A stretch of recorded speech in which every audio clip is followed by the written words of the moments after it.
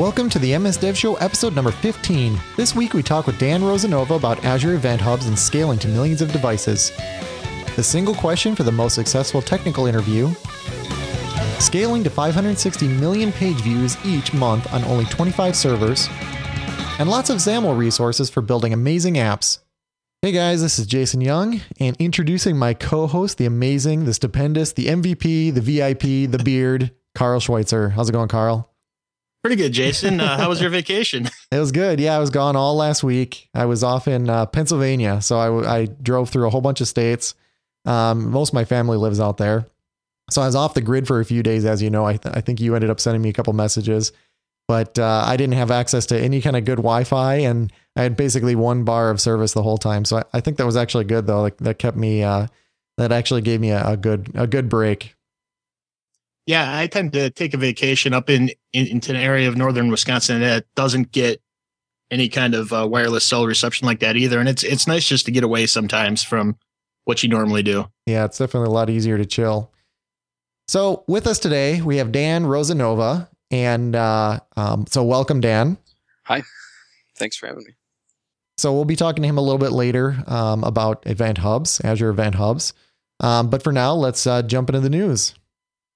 So the first story we have here, how I ended up conducting the most successful technical interviews with a single question. I thought this was an interesting article, and I'll spare you the entire article, but the question that he, this guy that wrote this post, what he learned was the most effective interview question after interviewing, I think, hundreds of people he was talking about was, will you please tell me about the best project that you've ever created? And it's sort of an ad hoc question that, you know, lets the person being interviewed really feel at ease and talk about something cool that they worked on instead of all these programming challenges and all these other high stress challenges. And I know you like this article too, right, Carl? Yeah. And being somebody, you know, like any one of us who's been through quite a few interviews, I've really had two interviews that have used this technique, and I ended up joining both of those companies. Mm-hmm. I mean, I even interviewed for a senior developer position at a company where the interview questions were on this whiteboard, you know, write the function to reverse a string. I'm like, really? I'm going to for a senior dev position. You want me to? I mean, all the questions they asked were, "Did you pass college?" Nice. Yeah, reversing a string. You know, I always wondered too if they let you use. Did they let you use any kind of utility methods you wanted? Yeah, they said do anything that I wanted to. I mean, I used internally used a stack to do it, but yeah, I'm just thinking like if I really have to do that and it's not a high performance situation, I'm doing like a to array and then array.reverse. And then, turn it back to a string. So that's funny. But those technical ones really, I mean, a lot of times they're either trick questions or they're ones that ask you to do things that you're not going to do anyways. Right. I know that Microsoft was famous for this for the longest time, all these trick questions, and a lot of them didn't even have answers. And it was to see how somebody, worked their way through a problem. But, the challenge always is it's such a high stress situation. So, hey, Dan, I know that you went through this process recently, so I don't know if you had any trick questions or if it was a little bit more practical. No trick questions at all. It was very practical. It was actually quite fun, except that it was, it's a very long day. Yeah. So that part's you're right, a little stressful there. But no silly code things like that. No college level stuff. Yeah, I'm not sure what you get out of someone doing that, unless the position calls for somebody who can code under stress. And other than what was that movie where the guy had to hack the Pentagon, under a whole bunch of stress? I can't remember what that was, but that's pretty much the only job that requires that. It was Swordfish, wasn't it? Yeah, I think so. So unless you have that job, I don't think that's necessary. I did hear about some companies that actually do some pair programming, and I think that might have been mentioned in this article as well, where you actually do some pair programming, with the person for a whole day or for part of a day on an actual problem, and that might be a little less stressful, but still, I don't know how good of a view of that person you're actually getting. Yeah, I mean, he even had the insight too that said, when I asked some of these questions, I Mhm. didn't even know the answer, and I was just hoping that they wouldn't ask any follow-up questions because Yeah. I wouldn't have any idea about that. Yeah, I have a whole list of questions in my head that, I hope I never get asked during an interview. And, not just like what is your greatest weakness, but, some of the programming questions, I'm not quite sure if I could figure them out on the fly. I know ahead of time, if I thought it through in a little bit less stressful situation, I could figure it out and memorize it. But, I don't know what the value in that is anyway. So the next article here, this one is interesting. Stack Overflow update. So this is from, I think the site is highscalability.com. I actually like this site quite a bit. What they do is they dive into the architectures of these, massive sites. So these sites that have a different class of problems than most of us have. And in this one, they talk about how they have to handle 560 million page views a month, and they're doing it with only 25 servers. And they just walk through and they talk about this. So some of the stats in here. So they have 110 sites in the Stack Exchange network. See, 4 million users, 8 million questions, 40 million answers. It's the number 54 for the most site traffic in the world. And they are growing, they're still growing at a crazy rate. I'm sure you've done searches and for programming questions, and this comes up in pretty much any kind of search. So did you look through all the details in this one, Carl? I looked through most of them. I've heard Jeff Atwood and Joel Spolsky talk about their infrastructure before, and this seemed to be right in line with exactly what they've said they've been doing all along. Right, and I've talked to their engineers too, and they just have a few database servers. They have one thing that was interesting. I think they said they have 4 levels of caching in here. So they're just really intelligent about how they cache that data. The other thing that I think is key, and I've actually, whenever I was talking to the engineer, he confirmed what I was talking about, but this has been my experience. Whenever you're talking to SQL Server, I've seen systems where, people put a whole bunch of logic into the stored procedures, and you really make SQL Server jump through all these hoops and do things that it shouldn't be doing. But if you're just doing what SQL Server does best, which is just running queries, saying, give me this data based off these indexes, it scales to, crazy, crazy high levels. And I think this is a really good example of that. They still, even with all their caching, they can run, he was saying often they'll run 20, 30 queries on a single page, and they all only take a few milliseconds, and SQL Server has no problem managing, thousands of concurrent requests for those small queries. Another thing they said in here, that they're using a lot of SSD. I know at one point they built their own servers. So I'm not sure if they still do that or not. I believe so. Yeah, they love throwing a ton of memory in here. So they are, they're really building, a custom system for what they're doing. Although, and I think there's a ton of stuff you can learn off of this one. So I recommend everybody check it out and dive into the details here. But then in general, this highscalability.com, I go out here every once in a while just to see, how the big guys do it. Cause I've looked at Netflix, they got eBay out here. And what's interesting is whenever you start looking at these crazy huge sites, what you'll see is that they start breaking the rules, all the things that you think that you have to do, having relationships in your database, they start to break all those types of rules, and things get really interesting at these levels. That's an interesting point because scale itself is a challenge. Right. And there was somebody tweeted, it was DHH, I think it was a day or two ago. He was mentioning that, if you're starting a company, it's a big challenge because you start your system with a certain architecture. And if you try to use, an architecture that would work, that would be featured on highscalability.com, it doesn't work for the smaller sites. There's 2 different architectures there. And I think that's that's an interesting challenge that you have, is to not get ahead of yourself, but also don't paint yourself in a corner as far as scaling. I think that's an area where platform as a service is going to have a big impact in the future, but that has so far has sort of been the laggard of the 3 sort of cloud architectures. Right. So let's move on to some phone news here. So you have a couple articles here, Carl. So the first one is UX guidelines for Windows Store apps and Windows Phone apps. I know you were telling me about this before the show. You want to talk about this one?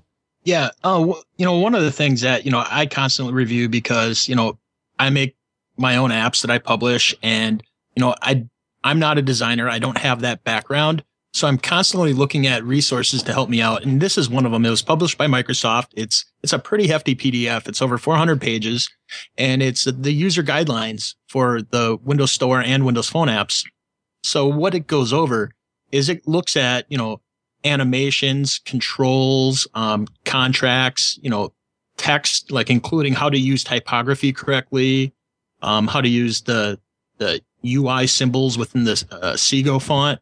Mm-hmm. And for each one of them, it says, it gives you an example, it describes what each item is, what each animation is, what it's best used for, what you should use it for, and what you should not do. So, it gives you things like a lot of times you may like, hey, I could use this. If you look at the do's and don'ts, you can say, hey, don't use my settings pane for navigation. That's one of the tips in the don't.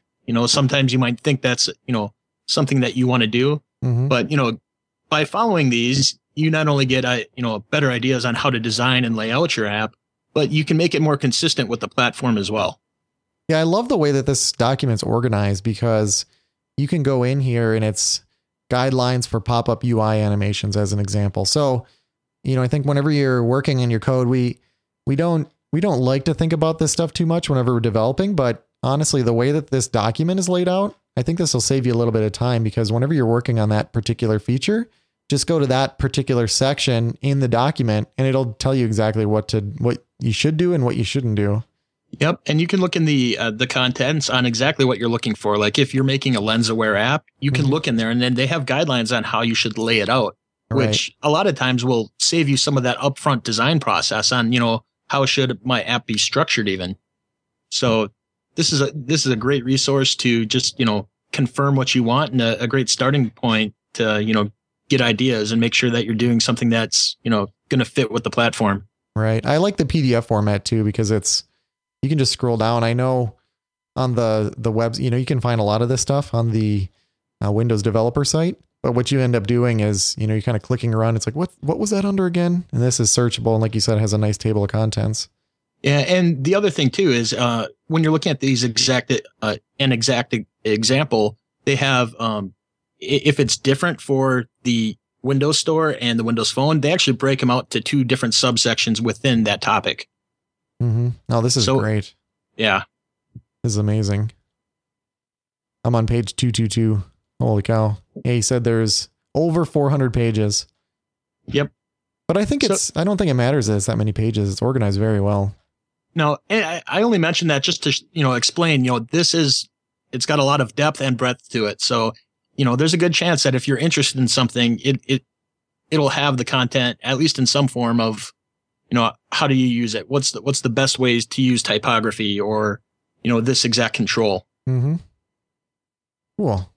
Yep. The next thing I want to bring up is something, similar.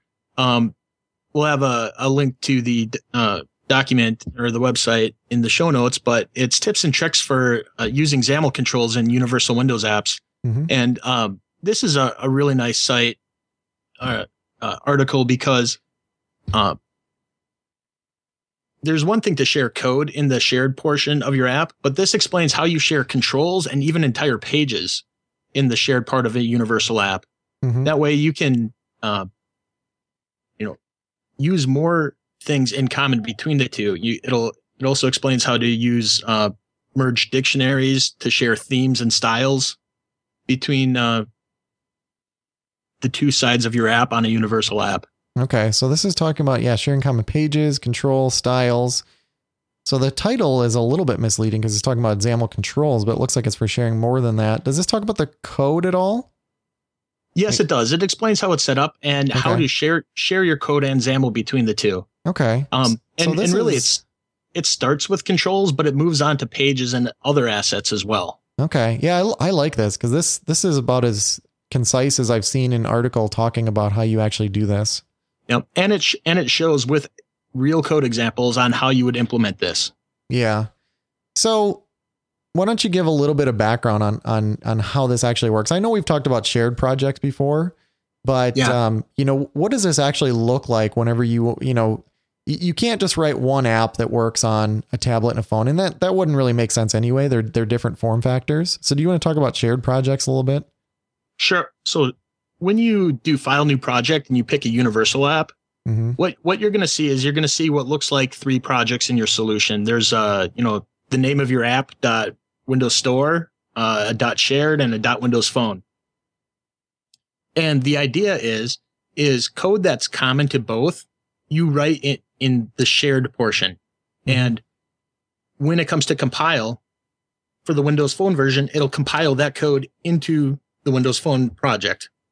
When you compile it for the Windows Store app, it'll compile that into the Windows Store version. This is different than a portable class library, because a portable class library, you compile that and you call into that from your other projects. So the code in a shared project actually becomes part of the project that's referencing it. Yeah, there's no binary in a shared project. Exactly. Yeah, and you get a lot more flexibility. This looks like a good go-to article for taking a look at that. So if you haven't worked with shared projects, what I would do is actually go out and check this out, because it's just a real world example of how you actually share things between those projects. Yep. And this goes, when you do file new project and you pick that template, it has a little bit set up there already, but this shows you how to do the types of things that you'll want to do that aren't in those pre-made examples as part of that initial template. Right. Okay. You want to tell me about socializing my app in Windows Phone 8.1? Yeah. So, this is a blog post by Cliff Simpkins, and he's a product manager on the Windows platform team. Formerly he was on the Windows Phone side, but since they've merged, he's taken on additional responsibilities. And, this is both a blog post, and he did a video for Channel 9 on the exact same topic. They're complimentary. It's 12 minutes, so it's pretty short if you want to check that out. And what he essentially shows is how do you add some of the social features and what they are in Windows Phone 8.1. So what he talks about is you can add your app as an integration point into the Me card, into a person's contact cards, as well as the Photo Hub. So if you want to be able to share photos or something, you can actually integrate your app into the Photo Hub. So that's an option. When they're in there, it'll launch your app into the appropriate spot and give them that photo information. Or in the contact card, it'll let you contact somebody socially via that. So if you're making like a Twitter app or a Facebook app or, an Instagram app, you can get more detailed, integration with the phone itself. Right. And some of this you can only do on Windows Phone, right? Correct.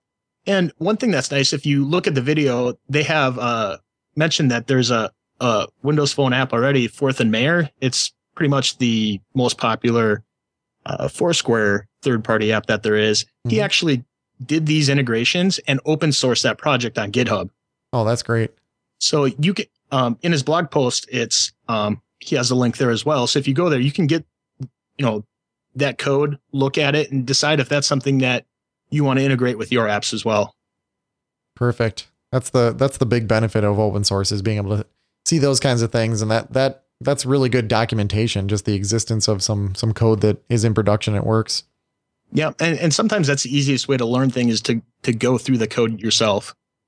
And like I said, I thought this was a great topic because these are things that maybe you're already doing. You have your app and you have it ready, but integrating with these, platform specific features really helps get people more into your app. It helps make your app more valuable and easier to use.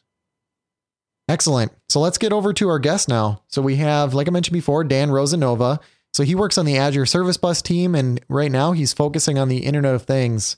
So Dan, do you want to give a little bit of background for us? Sure. I'm pretty new to Microsoft, actually. I was a 5-time BizTalk and integration MVP before that. And I've been working in distributed computing for about 15 years. And my focus right before coming to Microsoft was really on sort of smart grid and smart meter applications, which is a type of Internet of Things, maybe more of an intranet of things. And now I'm actually working a lot on Event Hub as well. Okay, that's great. And that's why we have you on today to talk about Event Hub. So one interesting thing about Event Hub is that, on this show, we haven't an Azure pick of the week. And for the past 2 episodes, it's been Event Hub. So we don't have an Azure pick of the week. So we'll just say that Event Hub is our third week running. It's the pick of the week. So that's how much we like it. Yep, exactly. So your role at Microsoft. So like you said, you're working on the Azure Service Bus team. And do you want to explain? So you're working on you're focusing on Internet of Things. So you want to describe that a little bit more? Sure. And I'll also, I guess, get into how this fits into Service Bus and Azure and what we're doing, talking about the Internet of Things. So the Internet of Things is actually is not as nebulous as it might sound. It is really just all of the devices, sensors, and small-scale compute around us in our everyday lives. Everything from thermostats and garage door openers to electric meters, things that are really already around you. For instance, your refrigerator at home definitely has a ton of electronics in it, including microcontrollers. So it's really about enabling these things to all communicate. And this is sort of what brings in Service Bus and Azure for this, is that this communication is going to require lightweight distributed messaging. And that's exactly what Service Bus is. So that's sort of brings us into it. Okay. So what really is, on a more granular level, what is the Azure Event Hub service? What is behind it, and how would a developer look at it? You bet. The Event Hub service is a hyperscale event ingestion service, PaaS service. And when I say hyperscale, I really do mean some really serious scale. We can talk about numbers in a minute. And when I say event ingester, I mean that if you look at a sort of pipeline of how you would process events or telemetry or something like that, there are about 4 or 5 stages in it. So you have things creating messages. These could be applications, mobile apps, little sensors and devices. You need to collect those together. That's the ingester service there. That's Event Hub. And then you need to do things with those. So you might want to write them to storage. You might want to do complex event processing or stream processing on them. And then from there, you probably want to surface them up to users. So that would be sort of the last stage in the pipeline, so that they can do pieces with it. And Event Hub is squarely focused on that event ingestion piece. Okay. So what are some interesting applications that you've seen? I'm not sure exactly what you can talk about, if you can talk in sort of abstract terms, but what are some good applications of this? Absolutely. The kind that I think is actually relevant to today's discussion, and probably the most immediate need for this sort of service, has to do with large scale websites and applications.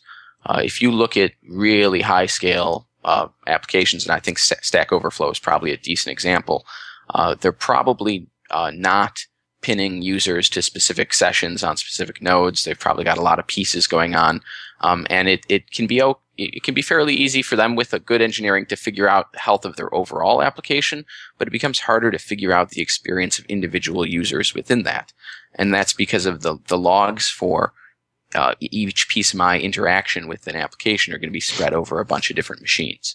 And Event Hub is something that can be used to reassemble those into a in-order stream that is much easier to process and get my user experience out. So rather than just application health, you can start looking at sort of user experience and interaction, and you can do this at really tremendous scale. So let's talk about that example. So let's say that I'm running Stack Overflow and I want to incorporate this. So are you saying that, for all the various, if I want to track all the various user interactions, the things that they're clicking on, the decisions that they're making, maybe some log messages, is that what I would use this for?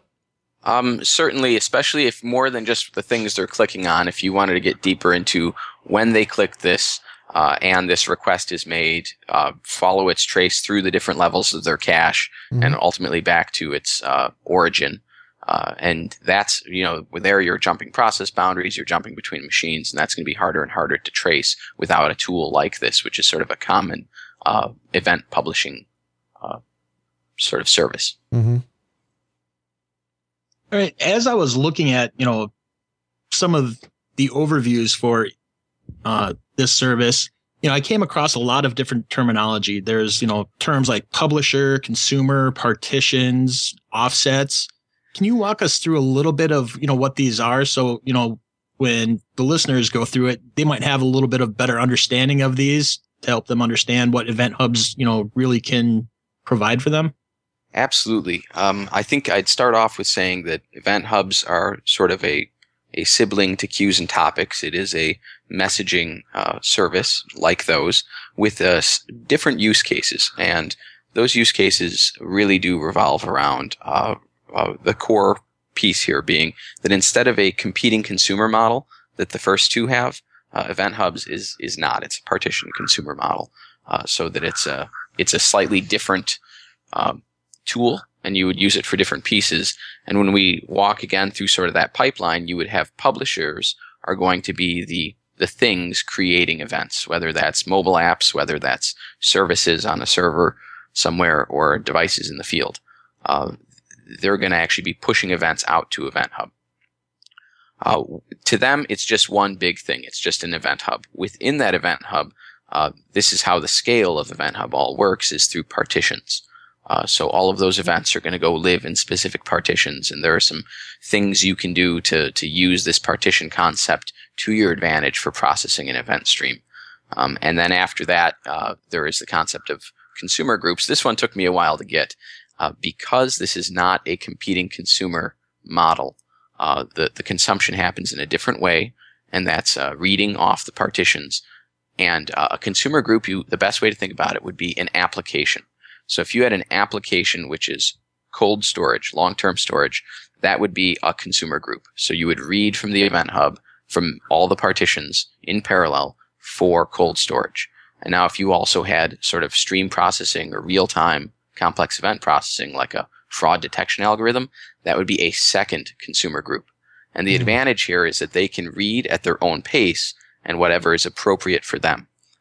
The checkpointing piece that came in, or offsets, that's sort of where in this message stream you are, because unlike Queues and Topics, you can actually go backwards in this stream and replay it. Okay, so let's dive into the terminology a little bit more. So while you're going through that, I had a couple of questions pop into my head. So the publishers, you mentioned sort of it sounded like a smaller number of publishers, but can you go from, could there be one publisher and could there be 1 million publishers? Yeah, actually, I think the two biggest use cases, I mentioned the application one, will be a smaller number, but the place where over time I think Event Hub will have the most impact is in many, many publishers that are probably publishing less messages, but a whole lot more. The service itself is designed to do 1 million authentications per second on a single Event Hub, or up to. That's not in the preview right now. But it's certainly our design benchmark internally. So yes, literally millions of devices putting out messages and being able to read them through in a very short amount of time. Okay. And then you mentioned consumers, and that was very interesting because if you're familiar with, queues, what ends up happening is some messages come in and then there's something processing those. And I could be getting this wrong, and I'll let you correct me, but it seems like you have sort of a competition until partitioning comes into play. You have sort of a competition to pull items out of a queue. You have something that pulls a couple messages out, and then another process can pull a couple more messages out.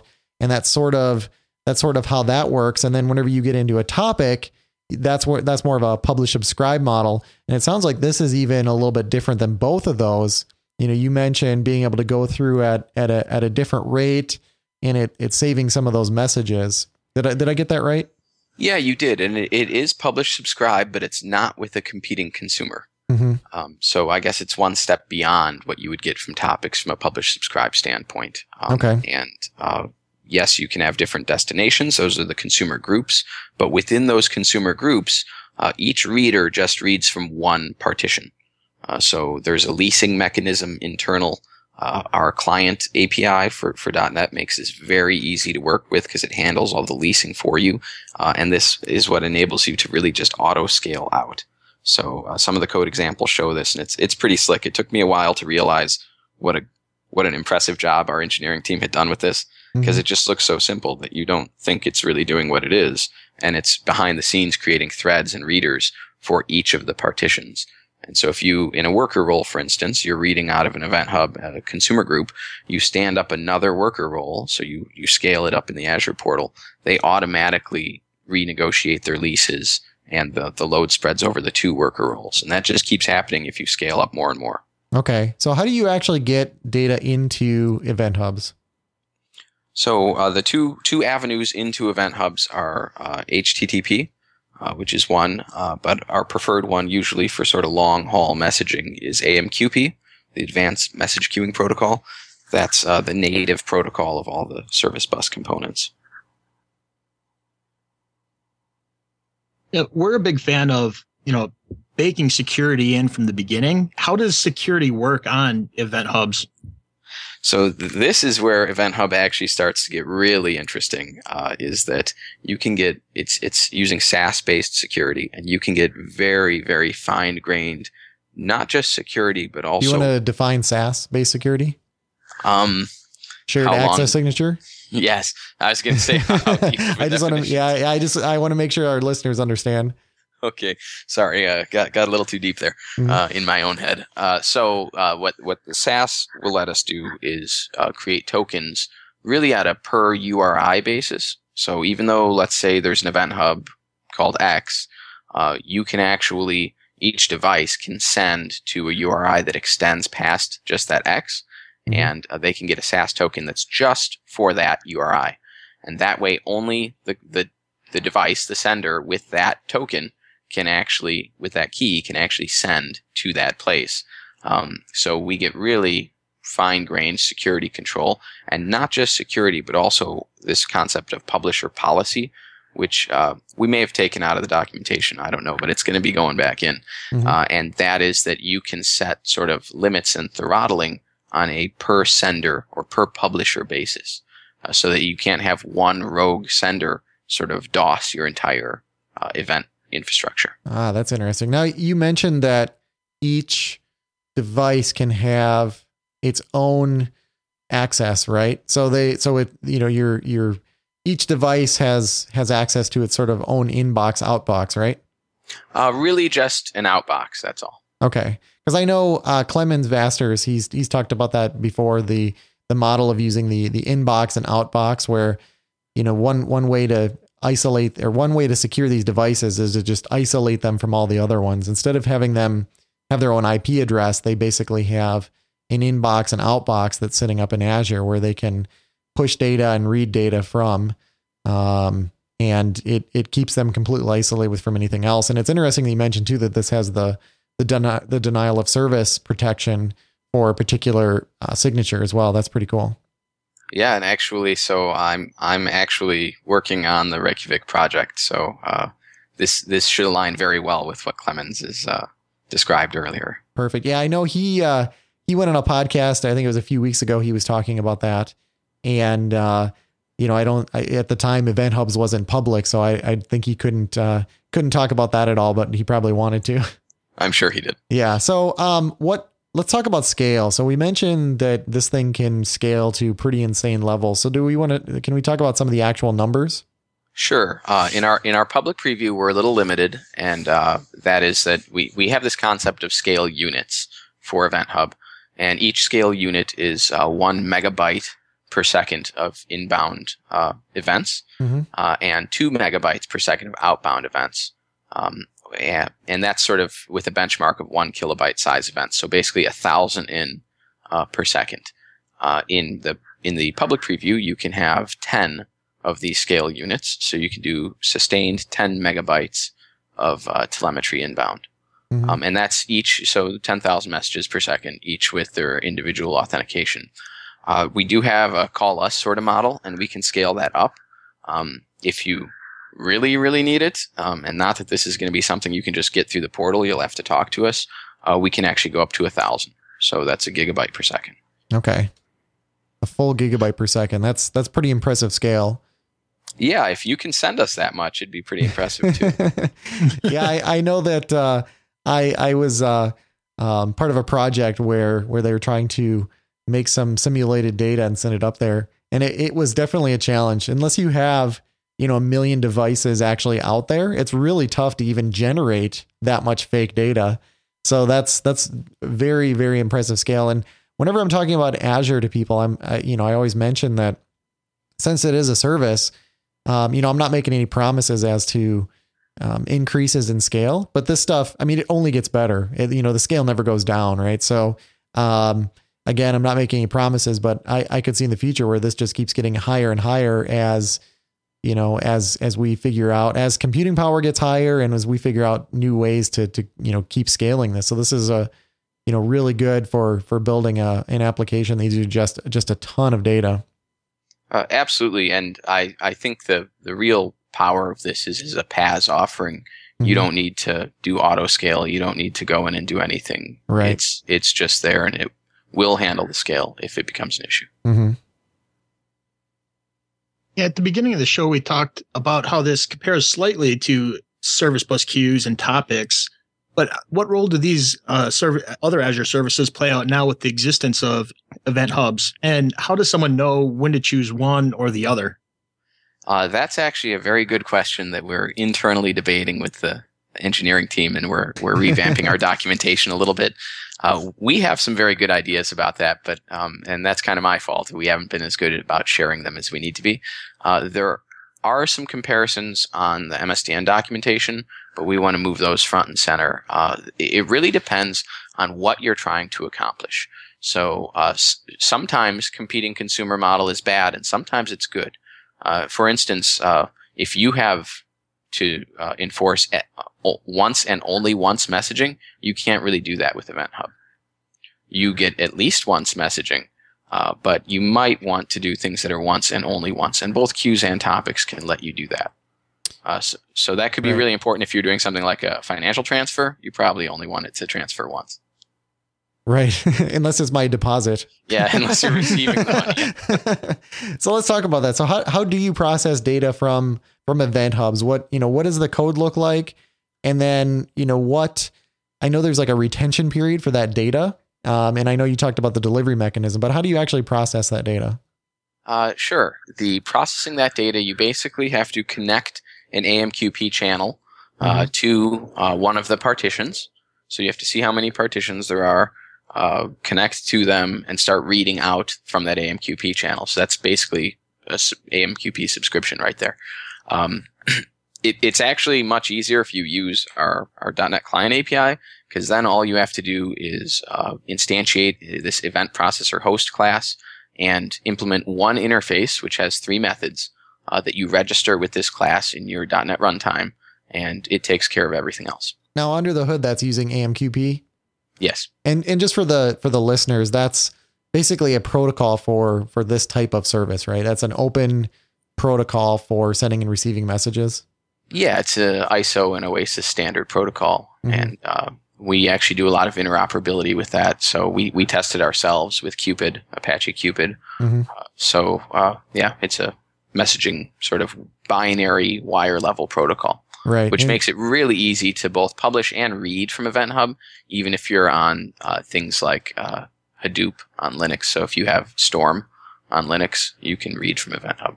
Yeah, and I've seen examples of AMQP, using like Node.js, where it's fairly easy to put a message in there. So it sounds like you can at both ends you can also pull that data out in a standard way. So this is much like a lot of the Azure services. This really is not specific to .NET. It just, if you are using .NET, that's going to be the easiest experience, but it doesn't have to be that way.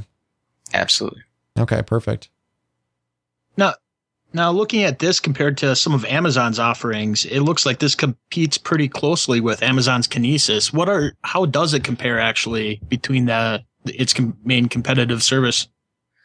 So the two biggest differences, Kinesis is a funny one. We'd actually started working on Event Hub before Kinesis was announced, but we wanted to make sure that we were ready for serious scale before we made any moves on it. The two biggest changes or differences, I would say, is that one, our capabilities around the publisher policy are pretty unique.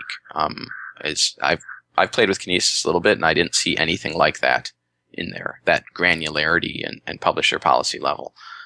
The other is that Kinesis is also sort of supplying its own sort of complex event processing piece, and that's not something that we're doing. we're giving you the choice of whatever CEP or consumers you want to use. We're not really going to push that hard on that. Right. But like you mentioned, you can pull the data out of this with multiple consumers and you can push it into a whole bunch of different locations. So you could use like Azure Cloud ML against it.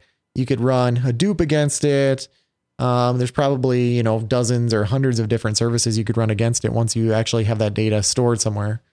I was going to say, you must be talking to other people on our team because those are all things we're doing. So, I didn't, but it makes sense to me based on what's going on. Okay, and then did you talk about the window of time where you can actually pull that data out? That was interesting to me because you mentioned the delivery mechanism, but I know that the data will actually sit there for 24 hours, right?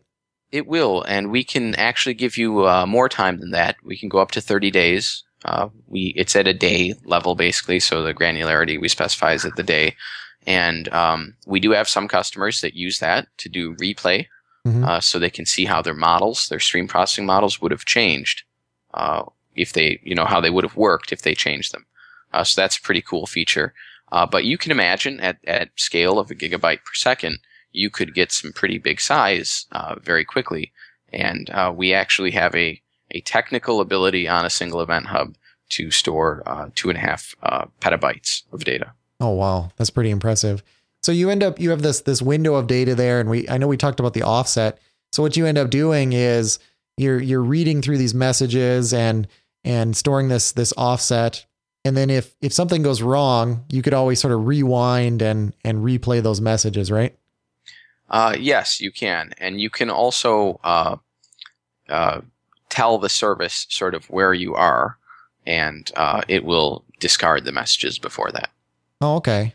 Also, you can sort of permanently delete them then off of that window, or? Yeah, it's called checkpointing. Okay. This is really cool. I recommend anybody who is doing anything with the Internet of Things, check something like this out because this is pretty key. I know on some past episodes we've talked about the Internet of Things, and the reason that I brought up Event Hub a few times is I just see this as a key to centralizing that data because everybody is running their own service. I shouldn't say everybody, but most of the services I see, you look at like the Philips Hue. I guess I don't know a ton about how they work, but you buy this light bulb and then you go get the app and then you can control the light bulb from the app. And that's all great. But whenever you start adding in sensors and things like that, they'll sort of work with each other. And some of these systems now are starting to get a little bit more open. But, one of some of the big value is doing some of this analysis and getting this into a central place, because anytime it's just on your phone or it's on that device, I don't consider that reliable. That's temporary. So getting it into something like this is great because once you hand this off to Event Hub, and I guess this is a question for you. Once I hand this off to Event Hub, I can be sure that data is safe, right? Absolutely. Okay. And then, like we mentioned, we have that sort of runway on the outbound data with the offset where we can checkpoint that data so that we know that we've processed that data at least once. And you said that data can come in again. So we do need, some kind of, we need to write our code in such a way that if we get the same value or if we get the same record twice, that we know how to discard that second message or, ignore it in some fashion. Yeah, the place that the at least once comes in is if you have a failover on your readers. Mm-hmm. So the partition transitions between two different readers. If you didn't checkpoint immediately before that, that's how far back you might end up rewinding. Okay. Yeah, so we have a list of links of some information that we found that Carl and I were reading up on ahead of time. We're going to include those in the show notes. If you have some good resources, Dan, feel free to send those our way. We do have a link to the Azure page on the Event Hubs that gives you a really good introduction. So just let us know if there's any other resources and we'll include those in the show notes. Anything else you wanted to mention about Event Hubs? I guess the last thing I did want to say is I think you're absolutely correct about your instinct that this is really something that you should be using. If you're building some sort of IoT service or some sort of other sort of service that, you don't necessarily need to show the world that you're using Event Hubs. But we've figured out how to do this pretty well. And if you need this service, it's probably a lot easier than building your own. Yeah. And I think it's a lot easier to use than people think even. One of the articles that we found was getting started with Azure Event Hubs, and the code. I mean, there was, I don't know how much code was there, Carl, a couple dozen lines of code to actually use this thing, if that. Yeah, it was pretty small. Yeah, it was. I mean, I looked at it, and I mean, there's like two different classes. I think there's one class for pushing the data and one for getting it out. It's really is that simple to use. So if you're building some kind of application, you may as well, put this into your project and have it push that data up. So Carl, it looks like we have multiple apps of the week. Yeah, I think we just ran into a bunch of really good things this week. Yeah, there's too much good stuff for 1 week. So the first one is I always enjoy having a great Twitter app. I live on Twitter. That's where I get a lot of my news from. And previously, I had the Windows store version of an app called Tweetium. Mm-hmm. And the developer recently pushed out a Windows Phone version of the same app. And what's exciting about this is I'm not sure if he's using the universal app per se, but he's using the features that are exposed through there to link the store app with the phone app. And if you've purchased the store app, that flows down through into the phone app as well. So since I had purchased the original one, I got the paid version of this app automatically. Okay. So that was really cool. It's a fairly well done Twitter app. A few unique features with it, but anybody who wants a really solid one, check it out and support the developer. Yeah, I just bought it. It's $2.99 currently. Yep. So, and he actually has a pretty unique monetization model, just because Twitter does limit the amount of keys a developer can have. As he sells more and more of these, the price is going to go up and up. So if you want it at the cut rate, buy it now. Yeah, that's pretty cool. That is such an interesting model. Like you said, there's a limited number of API keys. So and he does want to keep supporting this app, so that allows him to do it.